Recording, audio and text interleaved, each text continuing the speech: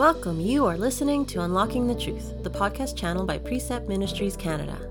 Come discover God's truth for yourself by studying His Word and deepen a personal transformational relationship with God. This series called In Faith Alone will get you deep into the book of Romans. Dig deeper by following along with the Bible study Experiencing the Power of Life-Changing Faith, the new Inductive Study Series on Romans, available at preceptministries.ca. Now here is Mark Sheldrake with Unlocking the Truth. Hello everyone, it's Mark Sheldrake here, National Director of Precept Ministries in Canada. So glad you are joining into Unlocking the Truth podcast, wherever you get your podcasts. Maybe you're listening on our website, SoundCloud, iTunes, or Spotify. Glad you're tuning in. We took the summer off, folks. It's September, and we're excited to be back into the book of Romans. We'll do an overview of what we've covered in our previous episodes in just a few minutes, but I want to remind you of a couple things that are happening within the ministry that you can participate this fall. The Cross Canada Tour starts September 11th in Halifax, and then I'll be traveling all across the country, wrapping up the tour in Nanaimo, British Columbia on September 24th, 2023. If you have not registered for one of those workshops, please go to our website, preceptministries.ca. Sign up today. Lord willing, all of the classrooms are full, and we're going to have a great time looking at the topic of truth speaks, answering the question, did God really say that? We're going to be looking at the Word of God. And of course, we're going to be looking at the Word of God because that's what Precept Ministries is all about. And so I hope that you'll be joining in with us. Pretty exciting stuff happening this fall. I've got a really hectic travel schedule, going to be in Newfoundland as well, and looking forward to that. Our ministry's never been to Newfoundland before, and so cannot wait to go there.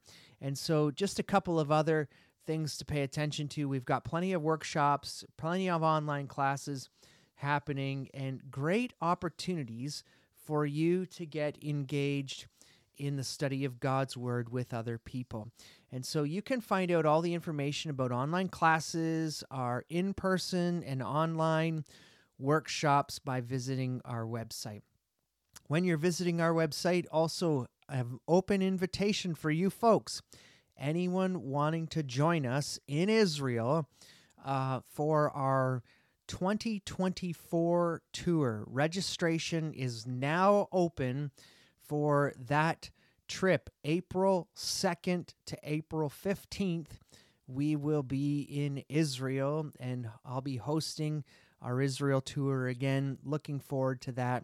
Our bus will be limited to 45 spaces, so you want to register early and make sure that you get one of those seats on the bus. Looking forward. I cannot wait to get to Israel again. I love Israel. And speaking of Israel, folks, we are heading into segment 3 of this podcast, which has a very heavy focus on Israel. And how cool is that we're going to be doing that now? Let me commit our time to the Lord in prayer. Let's review and then dive in to episode 10. Father, we do thank you for the time that we have and the technology that we have to be able to not only open and study the Word together, but to use this tool to reach people from all different parts of the world. And Lord, so we thank you for these opportunities to go verse by verse through your scriptures, and we pray that even as we work through segment 3, that this would be honoring and glorifying to you. So we give you this day and this time now. In Jesus' name we pray. Amen. Let's review, folks, because it's been a while. We wrapped up in June, segment 2, and we covered a lot. And so segment 1, which was a total of 4 episodes, we covered the problem with sin and the solution being the gospel of Jesus Christ. In segment 2, we looked at sanctification by faith, that salvation is by faith and not by works. Paul used Abraham as an example. Paul also used the example of two Adams. One Adam, sin entered into the world. The second Adam, Jesus, salvation. Because of salvation, because of us being justified by faith and by the work done on the cross, we then are dead to sin, we're dead to the law, and we now live and walk by the Spirit. And these are the truths that Paul has brought us through up until chapter 8. And in chapter 9, 10, and 11, the focus is going to be all about Israel. We're going to get a look into Paul's heart for his people in just a few minutes. The best way that we can look at, and this is why we've broken segment 3 into 3 episodes, is that chapters 9, 10, and 11, they each focus on a different aspect of Israel. Chapter 9 focuses on Israel's past. Chapter 10 focuses on Israel present day. And chapter 11, of course, then focuses on Israel's future. And so there are a number of great things that we're going to look at. If you have not taken the time, I do want to encourage you to get the new Inductive Study Series on Romans and study along with us. But even better is to get the Precept Upon Precept, Romans Part 3. And really, you could do Romans Part 1 and Romans Part 2, and then eventually Romans Part 4. But there's so many great things in this Romans Part 3, Precept Upon Precept, that help build the stage to what we're covering. Things like doing lessons on the attributes of God and who God really is. He's omniscient, omnipotent, and so many other characteristics that this book covers. And then also it looks at things like the doctrine of election. And that's what we're kind of getting into today, not a focus on the doctrine of election specifically, but it's good for us to understand the purpose of election. And this is where we could get into some battles over theologies and doctrines because of the idea of God choosing.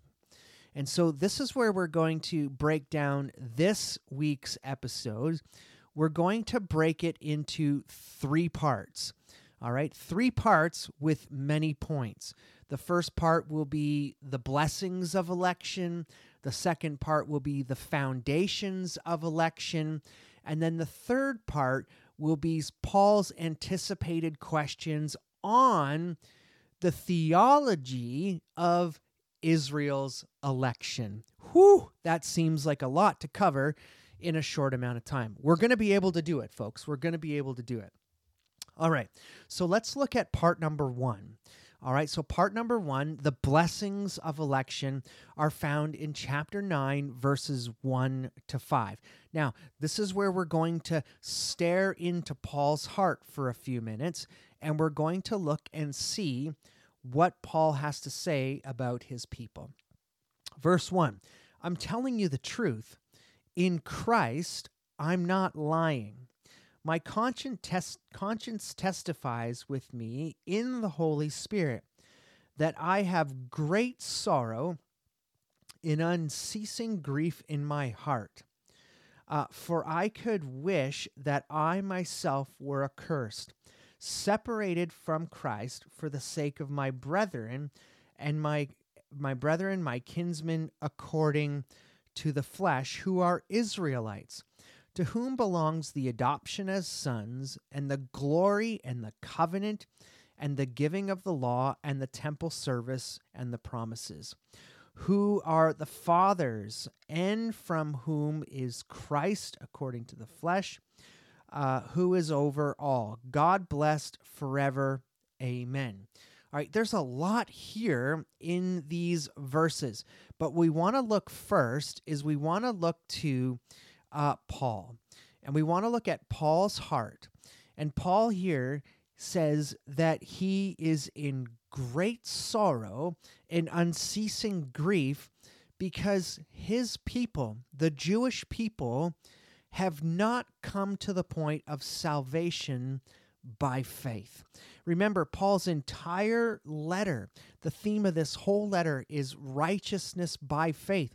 We've seen as we've come through all of these episodes that Paul has been talking about how salvation is by faith and faith alone, and we cannot be saved by our own manner or our own works. And how the Jews who are slaves to the law and they have to be obedient to the law, but in Jesus we can be dead to sin and we can be free from the law because we now live by the Spirit of the law, the Holy Spirit living within us, this new covenant. Now we understand that there's nothing that the Jewish people can do by the law to make themselves righteous. It's only by faith. It's only by faith that they'll be justified. And this is what grieves Paul so much, is that Paul has experienced the grace that has been extended to him through the blood of Jesus Christ.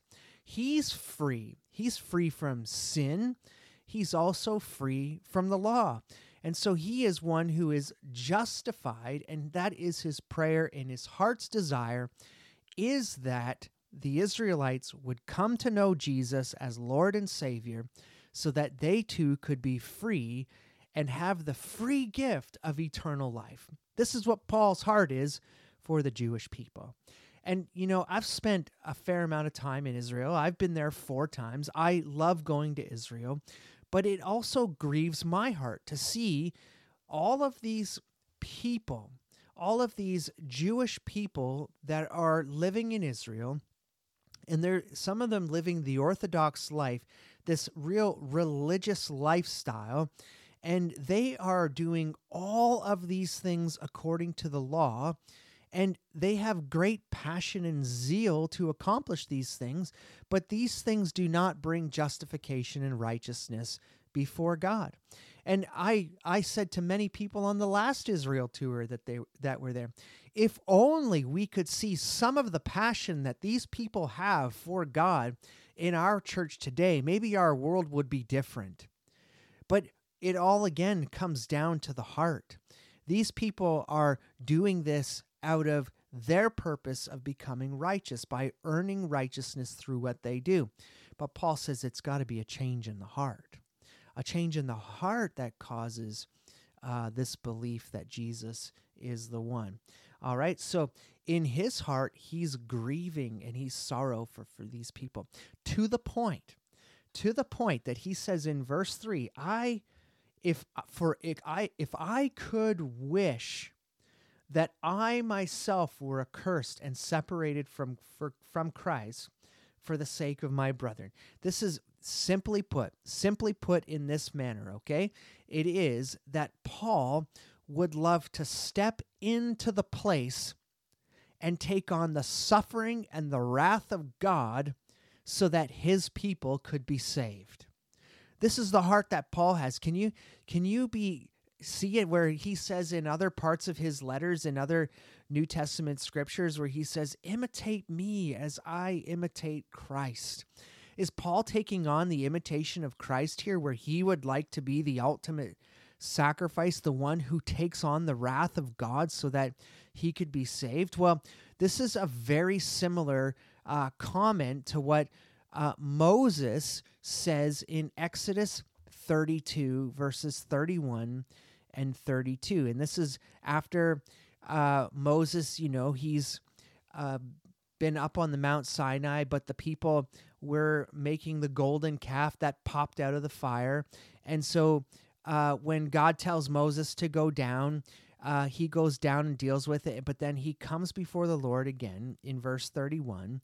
And he says, then Moses returned to the Lord and said, alas, this people have committed a great sin, and they have made a god of gold for themselves. But now, if you will forgive their sin, and if not, please blot me out of your book, which you have written. the idea that Paul would want to step into his place, that Moses would want to step into the place and be the sacrifice, that God would relent his judgment on these people. And so we're seeing some greatness in Paul's leadership and within his heart, that he would want to be the one to step in and take the punishment so that he could be saved, that they could be saved. All right, let's look at verses 4 and 5, because in verses 4 and 5, good precept people like to make lists, and we're going to make a list. Listen to 4 and 5. He says, my kinsmen, verse 3, according to who they are Israelites. And these Israelites, Paul is about to tell us that there are 6 privileges of being an Israelite. All right, here they are. We'll read through. That whom belongs the adoption as sons, the glory, the covenant, the giving of the law, the temple service, and the promises. These privileges that come through. All right, we're going to look at each of them individually. First promise or privilege that comes is this adoption. All right, this adoption that Israel was chosen by God. Isaiah 43, verses 20 to 21. It says, the beasts of the field will glorify me, the jackals and the ostriches, because I have given waters in the wilderness and rivers in the desert, to give drink to my chosen people. The people whom I formed for myself will declare my praise.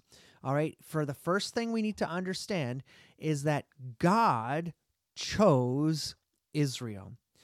They are his chosen people. This is the foundation for all of the other 5 privileges that are about to come. And we need to remember this. This is why it's so important for us to keep an eye on Israel. This is why so many people want to go to Israel, and they want to be in Israel because they want to see the place that God chose, and they want to be in the place that God made himself present. And that's the second thing that Paul talks about, is that second privilege is the glory. All right, the glory of God was chosen and given to Israel, that Israel experienced the glory of God. And that takes us back to the book of Exodus. And in Exodus chapter 24, verses 16 and 17, listen to what Moses writes here. It says, the glory of the Lord rested on Mount Sinai, and the cloud covered it for 6 days. And on the 7th day, he called to Moses from the midst of the cloud. And to the eyes of his sons of Israel appeared the glory of the Lord was like a consuming fire on the mountaintops. Moses entered the midst of the cloud, and he went up to the mountain, and Moses was on the mountain 40 days and 40 nights. And so when the glory of the Lord appeared to Moses and to the Israelites here in the desert, it's after that, and after that event that takes place, that God then gives the instructions to Moses for building the tabernacle. And this tabernacle that was built in the desert was set up as a way to approach a holy God. And so a people that had sin within them, as we know, from one man's sin entered into the world, the tabernacle was then set up for the way that Israel would be able to approach a holy God through sacrifice and through incense, and then once a year into the Holy of the Holies.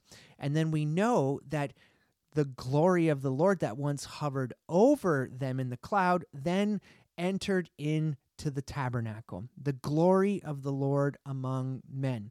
Then we saw that after the tabernacle, instructions were given to Solomon, and Solomon then built a temple in Jerusalem. And when that temple was completed, they dedicated the temple, and Solomon had a wonderful prayer to God. And then the glory of the Lord entered into the temple. And so all of these things come from this adoption. God chose Israel to be his people. God chose the land that is there. And so God not only chose the people, he chose the land. And then God displayed his glory to the Israelites.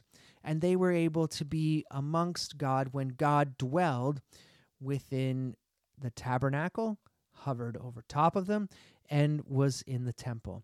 Now, look at the third thing, the third privilege that comes, which is covenant. Covenant is so important here because the covenant that was made with Abraham, and we've got podcasts on the series on covenant. If you've never done the precept upon precept study on covenant, please go back and do it, because not enough people teach on covenant. And it's vital for us to teach on covenant, the promises of God, because they are absolutely vital to how the entire Scripture unfolds. And so covenant is vital. Covenants were made with Abraham. And the covenant with Abraham was that he would have an heir, and that his heir would go on to have many descendants, and that they would become a nation. This covenant with Abraham was an unconditional covenant. It was an everlasting covenant, meaning God made the covenant. Abraham had no requirements other than to believe in this promise and then to live in light of the promise. But God was going to do everything that he had promised. Not only do we have the covenant with Abraham, this everlasting covenant, we also have the Mosaic covenant.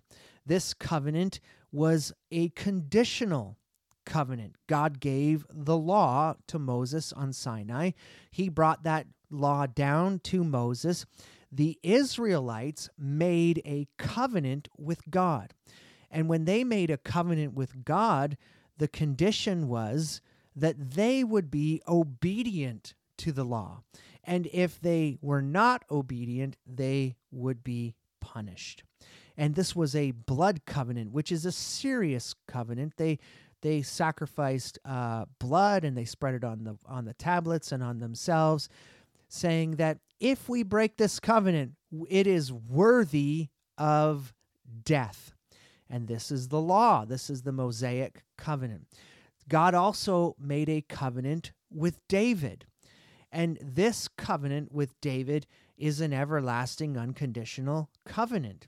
And this everlasting, unconditional covenant was that David would always have somebody sitting on the throne from his line.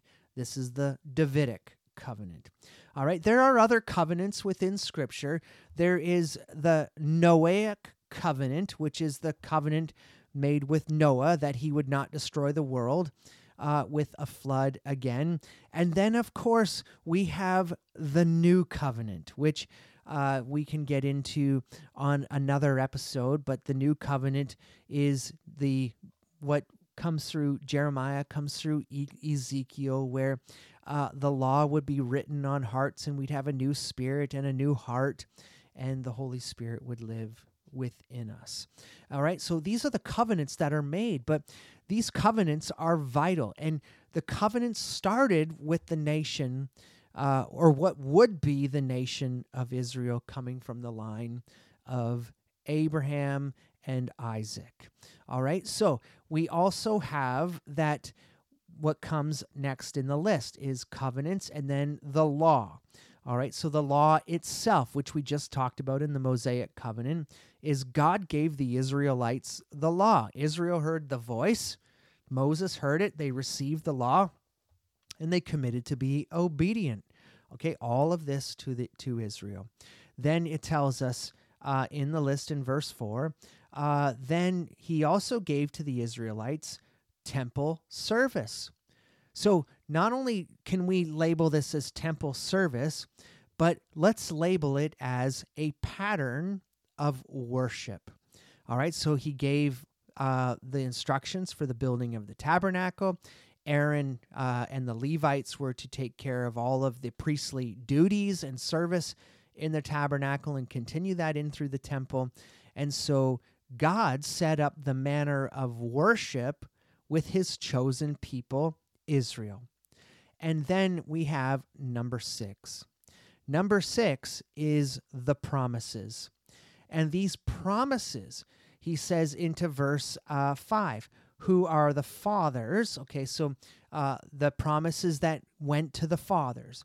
All right, so the everlasting, unconditional covenant to Abraham extended to his son Isaac, then to Jacob, and then Jacob had 12 sons, forming the 12 tribes of Israel, which became really the nation of Israel. All of these promises that God had have passed through Abraham, Isaac, Jacob, and on to Israel. And so this unconditional covenant continues. This promise continues. Not only that these promises of this nation, but we also have the promise of Jesus. All right, the promise that a Messiah would come, that Jesus, he himself was a Jew from the tribe of Judah. He was born according to the law, and what's absolutely amazing is how Paul describes Jesus in verse 5. He says, who are fathers, and from whom is the Christ according to the flesh, who is over all, God blessed forever. Do you hear what he says about Jesus? He says that Jesus is God blessed forever. It's so good that these promises all come and they end up, the promise is Jesus. And we know that even from the Davidic covenant that he would have someone on the throne forever, and that Jesus will one day reign on the throne forever. God keeps his promises. And so God has made these promises with Israel.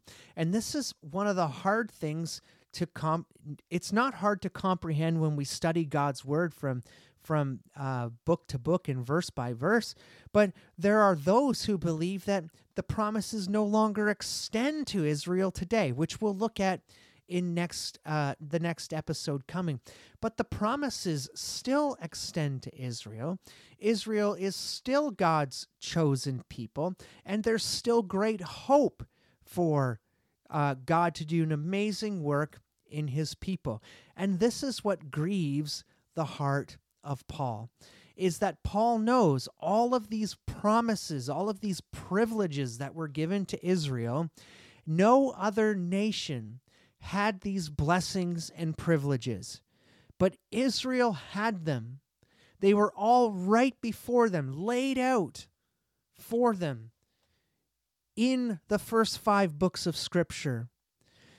They're all there for them, but Israel took all of it for granted, and they rejected the righteousness of God. But they were chosen. The idea is that they were elected from the beginning. All right, so we could get into, discussions on the doctrine of election for Christians today, but that really is a topic for another day. Why? Because context is king. And Paul is not talking about individual election in these verses. Paul is talking about the election of a nation, the election of a group of people that we know today as the Israelites. If you, again, want to know more about the doctrine of election for individuals, all right, the choosing of individuals, I suggest studying Romans Part 3, precept upon precept. If you want more than that, email me, info@preceptministries.ca, and we'll be more than happy to send you some information of where to start your hunt on the doctrine of election for individuals. But context is king here. And the context is king is so vital because this first 5 verses focuses on God's choosing of Israel as a nation, as a people group, the Israelites. All right.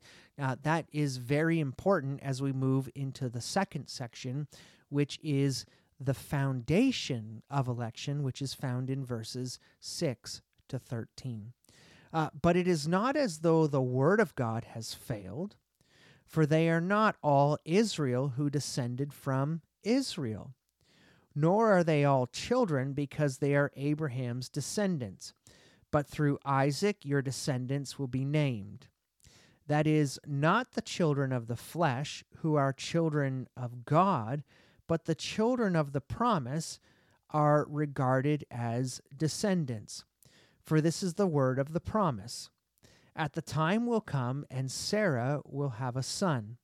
And not only this, but there was Rebekah also, when she conceived twins by one man, our father Isaac.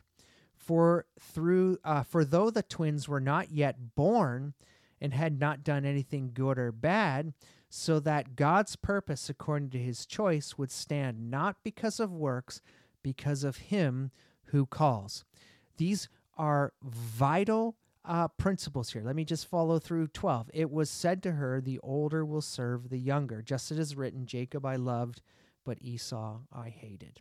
All right, so these are important principles in these verses. But I want you to remember, I just stated this before reading 6 to 13, but I need to state it again.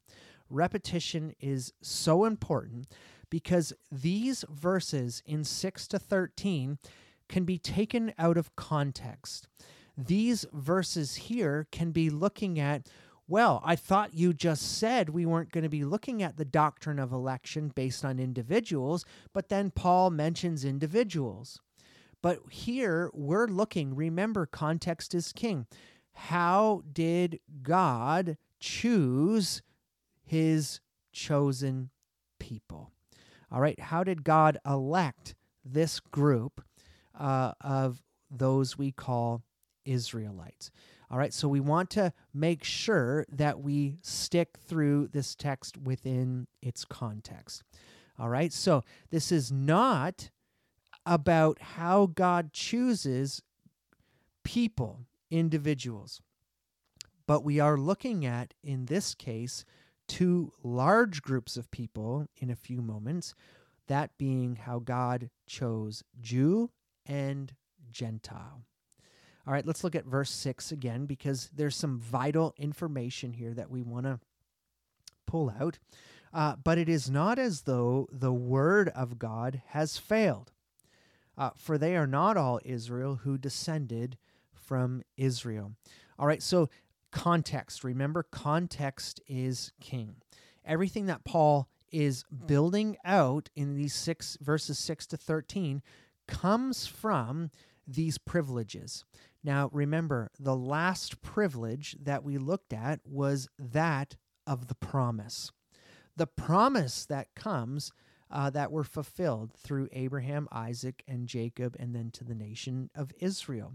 And so when we have that comparison of the promise that all of these things happened, we have the contrast, and it is that the word of God has not failed. Okay, so we can insert here because of context, and it doesn't take us out of context, and it doesn't help us go onto a rabbit trail that doesn't even focus on the words here, but we can add within the word of God, we can add the promises. All right, so if you see, but it is not as though the promises of God have failed. All right, so this is so important for us to understand. Yes, the word of God itself does not fail. In context here, the promises of the nation of Israel coming through the line of Abraham, Isaac, and Jacob. And this is the promise, is that not all of Israel's descendants were of Israel. So what does Paul mean? It means simply this: not all physical descendants of Abraham are true heirs of the promise. Not every single child born to Abraham are included in the promise. Whew! That's really important for us to know. And I want to take us back to Genesis chapter 21, and Genesis 21, verse 12. And listen to what is written in this verse. All right, Genesis 21, 12. But God said to Abraham, "Do not be distressed because of the lad and your maid. Whatever Sarah tells you, listen to her. For through Isaac your descendants will be named." Remember, the promise, the covenant that God made was that he would have an heir. But you see, in that waiting period of when Sarah was sort of losing hope as a barren woman, that she wasn't going to have a child, she sent Abraham off to lay with Hagar, and Ishmael was born. But that is not what is a part of the promise. Ishmael was a secondary child, and think about it in this manner. What did Abraham and Sarah do? They tried to do on their own. By their own works, they tried to create an heir.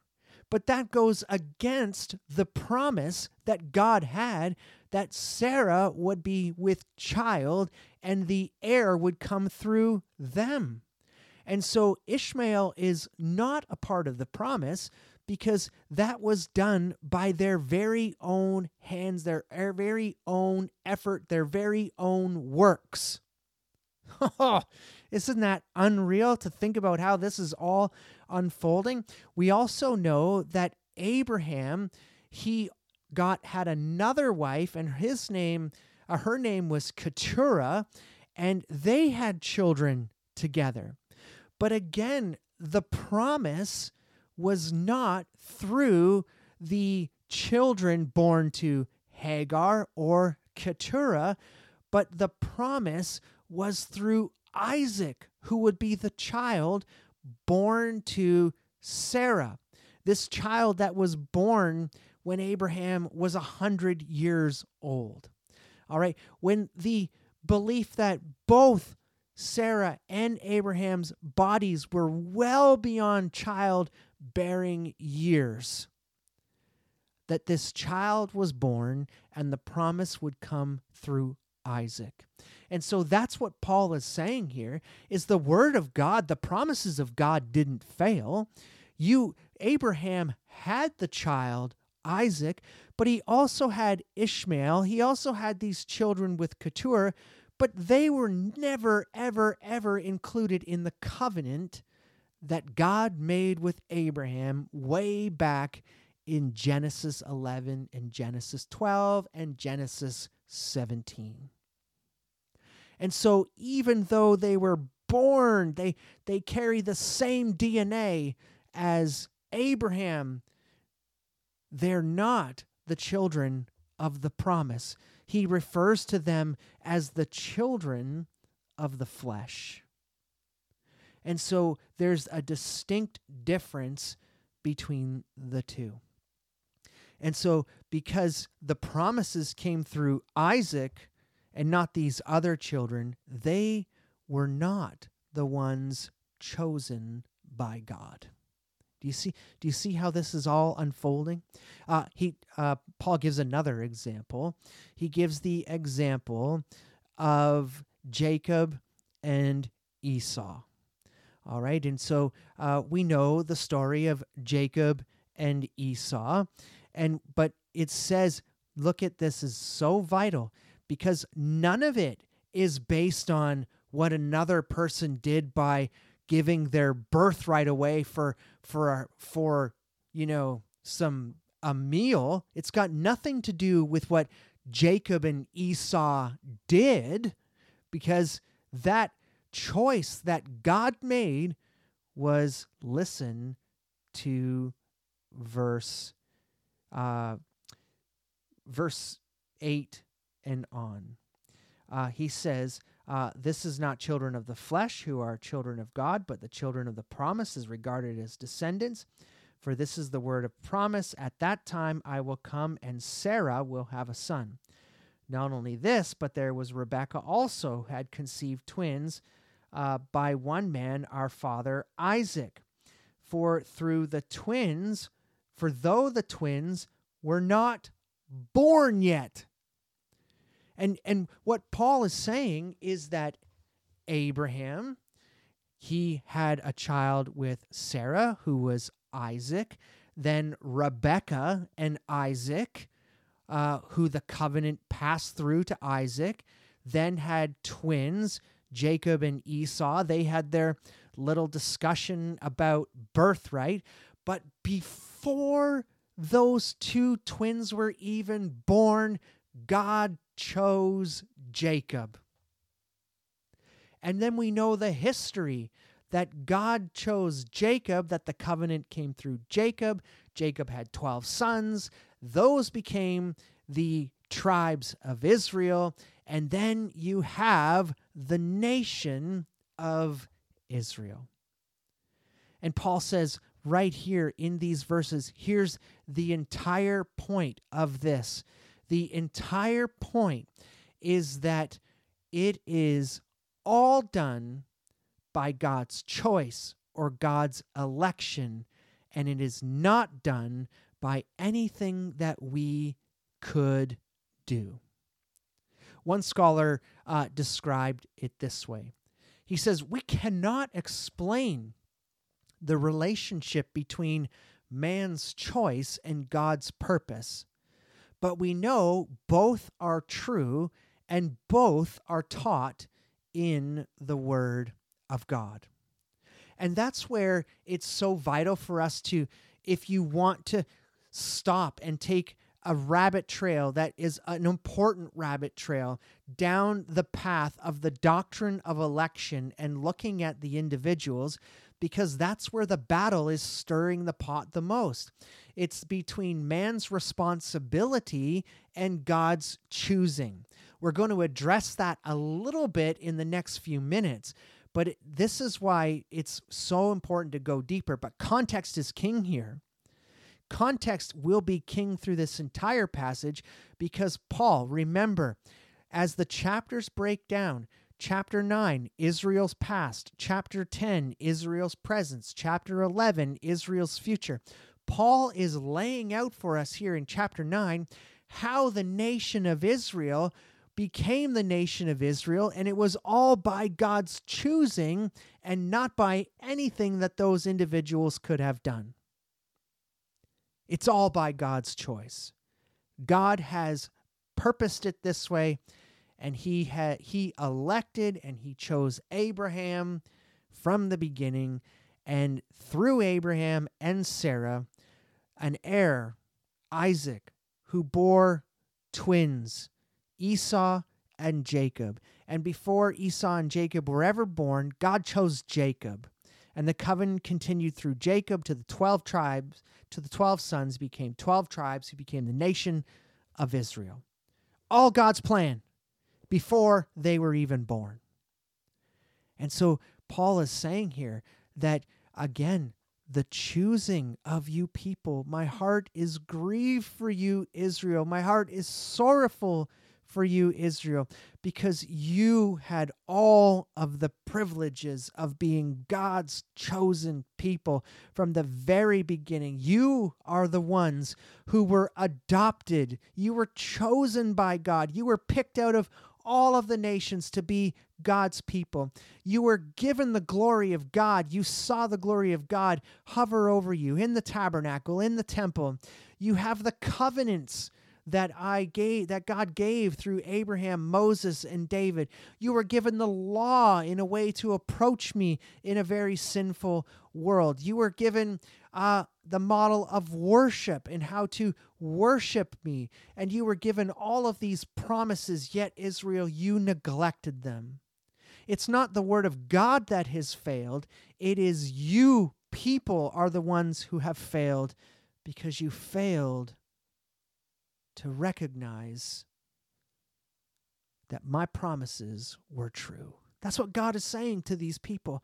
That's what Paul wants Israel to know. This is why his heart is so grieved. He knows the end result for the Jewish people if they don't come to salvation by faith. He knows it is the wrath of God, and that's why his heart grieves. Because they are God's chosen people. They're not an ignorant and unknowing people. They had the word of God. They had the oracles of God before them. They knew the law. They knew the truth. They made promises. And here they have rejected God. Now let's look at the final aspects, and we've got to cover these fairly quickly so that we're not here together all day. We have these questions that come. There's 3 questions in total that we'll look at. The third one is a pretty quick one, and the first one. All right, so let's look at the questions, and they are found in verses 14 to 33. All right, so let me read the first question for you. What shall we say then? There is no injustice with God, is there? May it never be. So I've reworded some of these questions for you so that we can make sense of what Paul is saying. He's basically saying his answer is, there's no injustice with God. The question being, is God unrighteous?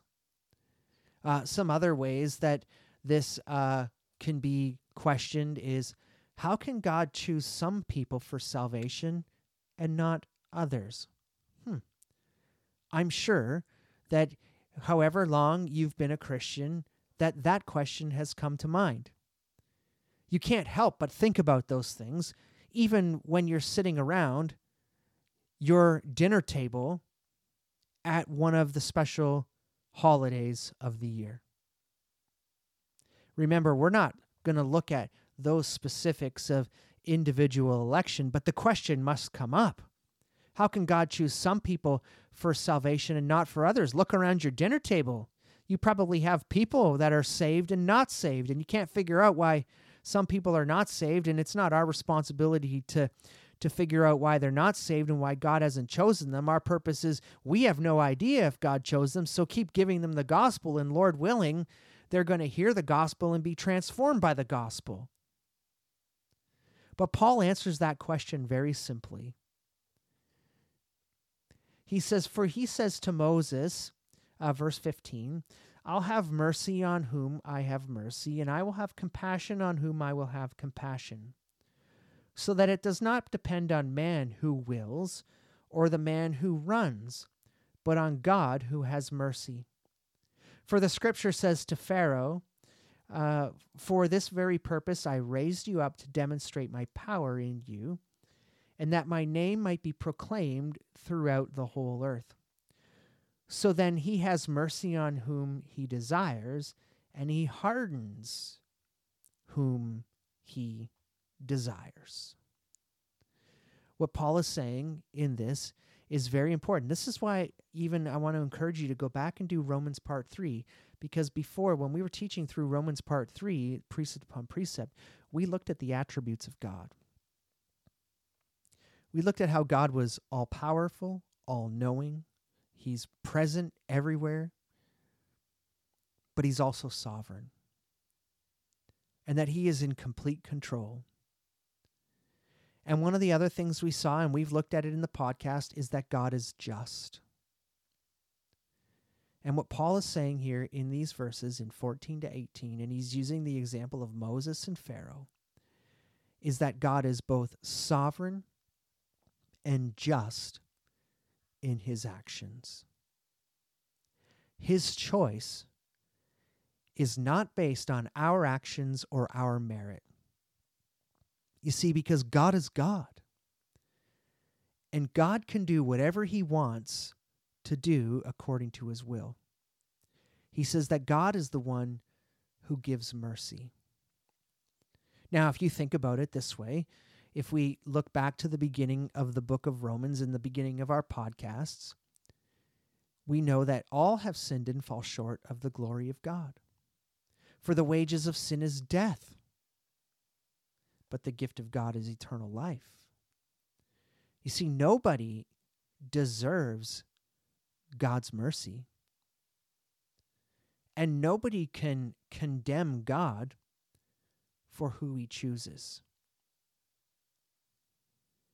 But God has extended his mercy, and in this case, God chose Israel. And so it's got nothing to do with our own actions or our own merit. God is sovereign, and he is just. He says he'll have compassion on those he has compassion, so that it will never depend on man. Everything depends on God. Let's look at the second question that comes out of it. This one's a little bit longer. Verse 19 to 29. So 14 to 18 is question 1. Question 2 is 14 to 29. But listen to the question. You will say to me then, all right? So after is God unrighteous, you'll say to me then, when I tell you that God is sovereign and he is just, your next question to me will be, why does God still find fault? For who resists his will? Ding, just digging into the side, because what Paul is coming back with is, remember that it's the doctrine of election. All right. So if we were to pause for a minute and think about the doctrine of election of individuals, well, I don't really have any choices. My entire life is robotic. There used to be a computer game called The Sims, which my brother-in-law and I used to play all the time. You click on the man, and the man walks and does whatever he wants. You make the man eat. You make the man use the washroom. You make the man go to sleep. You make him wake up. You make him work in the garden. All of these things are absolutely robotic, and you have no control over your life because God chooses everything that you do. No, man still has responsibility, and that's not even accurately talking about the doctrine of election that we're looking at here. The doctrine of election, and listen to what one scholar worded this question: why does God still find fault? For who can resist his will? One scholar worded it this way: how can God blame anyone for sin and unbelief when he's already sovereignly determined that person's destiny? Another scholar phrased it this way: how can God find anyone guilty? How can he charge anyone with guilt since his will is irresistible? Chapter 9, verse 20 is like one of those punch-in-the-face type answers. He says in verse 20, on the contrary, who are you, O man who answers back to God? The thing molded will not say to the molder, why did you make me like this? Will it? One scholar commented on this way, that Paul's basically saying, look, honest and good questions are good,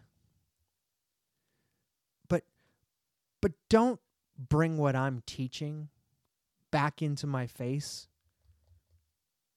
to excuse your sin. Who are you to answer back to God? Well, Paul's going to build out the analogy here, and he's going to say, Paul answers this, and he talks about the potter and the clay. These examples also used in the book of Jeremiah. He tells us in these verses that God allows things to happen the way they do in the world for 3 reasons. He says in verse 21, "Or does not the potter have the right over the clay to make from the same lump one vessel for honorable use and another for common use?" All right, so what's Paul going back to? He's saying, well, God chose and God chose. There's one who are the chosen people, the people chosen through the line of Abraham, and then there are those who were of the flesh, those other children that were born not of the promise. Who questions God over that? God is sovereign and just in all of his actions, and he will do according to his will. Here's the 3 reasons that God allows things to happen this way. Verse 22, "What if God, although willing to demonstrate his wrath and to make his power known, endured much patience, vessels of wrath prepared for destruction? And he did so to make known the riches of his glory upon vessels of mercy, which he prepared beforehand for glory." 3 things here, 3 reasons that God allows things to happen the way that they do, that why God chose or elected the 2 groups of people. One was to demonstrate his wrath. The second is to make his power known. And the third is to make known the riches of his glory. Oh, but God is treating people unfairly. He's choosing one group of people over another people. No. All have sinned and fall short of the glory of God. The wages of sin is death, but the gift of God is eternal life. Even though God chose Israel, they had all of these privileges, they rejected God. Through Adam's sin entered into the world. All born into sin. God's purpose in election make it possible for both Jew and Gentile to be saved by grace. By grace is the only way to be saved. What if God, although willingly to demonstrate his wrath and to make his power known, endured much patience, the vessels of wrath prepared for destruction? He did so to make the riches of his glory upon vessels of mercy, which he prepared beforehand for the glory. Even us, whom he also called, not among from the Gentiles, or Jews only, but also from the Gentiles.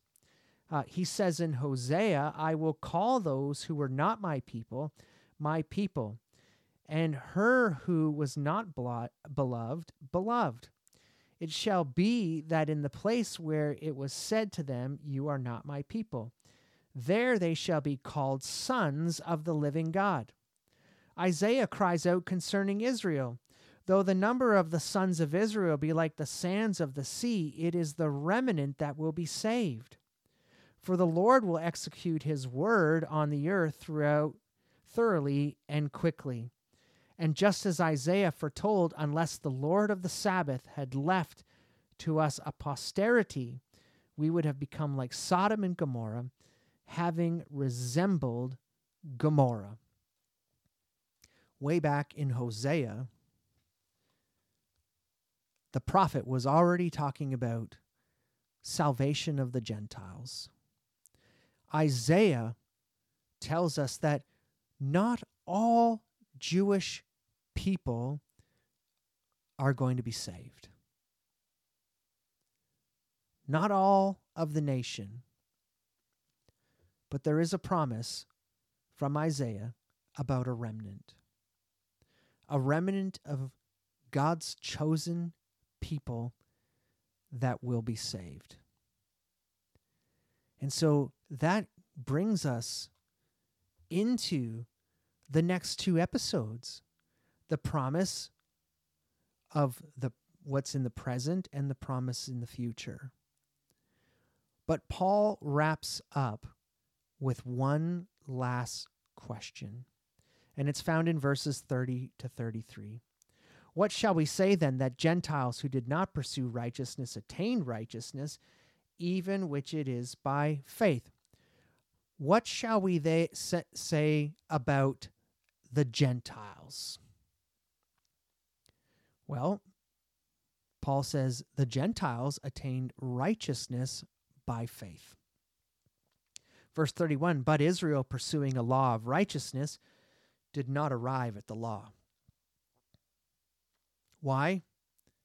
Because they didn't pursue it by faith, but as though it were by works.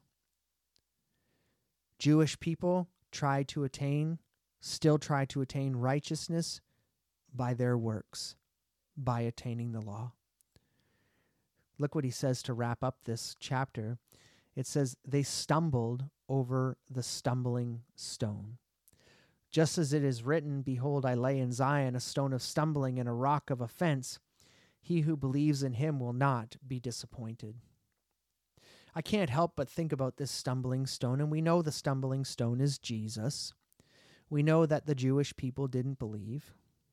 You know, I think back to the beginning of Jesus' ministry when John the Baptist was preaching, and he was preaching about the kingdom is at hand and that the Messiah was coming, and John was preparing the way. And then when John was put into prison, and this is after the baptism of Jesus, John gets out of the way so Jesus can begin his ministry. And when John starts to get word about what Jesus is doing and healing and teaching and blessing people and doing all these miracles, John begins to ask, is that really the Messiah? Is that him? Kind of questioning, like, I should be looking for something else. What about when Jesus was entering into Jerusalem on the day of the triumphal entry, a week before he's headed to the cross? The people that were worshiping and Jesus purposely riding into Jerusalem on a donkey. Were the Jews looking for something else? Were they looking for the Messiah who would ride in on a horse in the way that kings would ride into a place? Political leaders would be on their beautiful horses, showing great power and strength as they enter in. Was Israel looking for a political refuge, somebody to take them out of the stronghold of the Roman Empire, and somebody who would sit on the throne in Jerusalem in that present time and lead Israel? Were they really looking for a man who was coming and healing and preaching sins are forgiven? No, I think they were looking for the political leader. I think they were looking for the king of that time that would sit and save the nation of Israel. How do I know? Well, they put the Messiah on the cross and they crucified him. Jesus says when he was sitting at the top of the Mount of Olives that they missed the time of his visitation. And you see, the Jews, they stumbled over Jesus because they were looking for something different. But you see, you got to go back to the beginning, because the Word of God, the promises of God, they do not fail. Israel was an elect nation. They were given privileges that no other nation had. The nation failed to follow God. This entire chapter focuses on the sovereignty of God. But don't forget, man still has a responsibility, and that is to make wise choices. Jesus was present with the Jewish people for 3 years. He taught about the kingdom of God. The Pharisees, they questioned, they tried to trap him. And the more he answered from the scriptures, the greater the hate they had for him, and they wanted to put him to death. They missed. They chose not to believe. They chose to pursue righteousness by their works. We have wise choices to make. Here's the reality of it all that Paul says. God's plan is going to go forward. His word does not fail. And that is for us as well. He is sovereign over all. He is just. Salvation is by faith and faith alone. There's nothing we can do to accomplish righteousness on our own. God's wrath is coming. His word does not fail. He will return. He will judge. And you see, disobedience results in missing out on the blessings that come from God. Yes, God is sovereign over all. God chooses. But man also must make wise choices and choose obedience over disobedience. Father, we do thank you for the time that you have given us today in our episode, and I pray that as we continue to build on our topic of Israel over the next 2 episodes, that you would give us a greater understanding of these truths, but Lord, also help us to remember that you are sovereign and you are just, that your word does not fail, that you have a plan. It's a good plan. It's a plan that includes Jesus. It's a plan that includes our salvation. But it's also a plan that includes judgment and wrath for those who choose disobedience. Lord, let this sink into our hearts that we may not be ever able to reconcile election and man's responsibility. It's like 2 parallel roads going down in the same direction. Side by side, Lord. But what do we need to know? You're sovereign and you are just. We thank you again. In Jesus' name we pray. Amen. We appreciate you in joining us in this series of Unlocking the Truth with Precept Ministries Canada. Visit our website, preceptministries.ca, to find in-person and online studies and workshops that will further your journey in His Word and give you the tools to know God deeply and live differently.